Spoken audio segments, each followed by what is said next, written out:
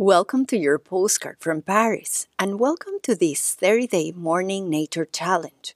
Today, as I walked in front of my favorite tree next to the Eiffel Tower, I took a moment to observe the morning light, the colors of the flowers around, and I noticed the energy inside. I thought of the steps I took 2 years ago to build this morning habit, to go outdoors, to take a moment, to pause and exercise.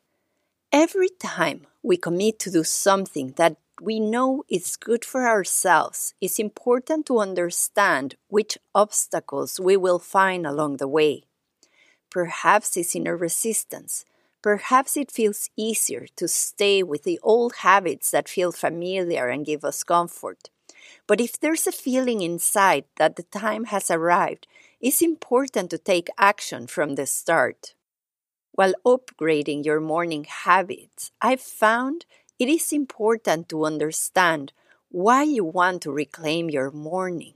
This is what will move you forward, which is an actionable step that you can do on most days as you explore how does it feel to do something different.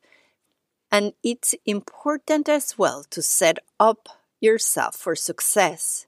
For me, I've found that committing to habits that are 10 to 12 minutes in the mornings are easy to commit to and easier to do than if I invest longer periods of time.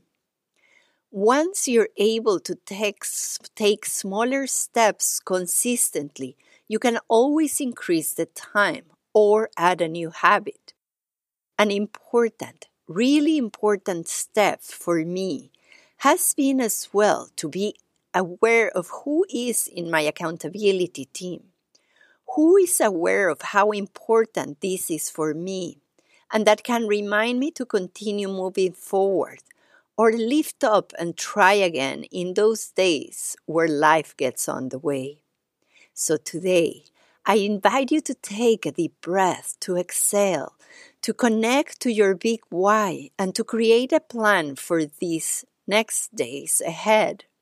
What can you do in less than 10 minutes every day that will bring you joy for the day ahead?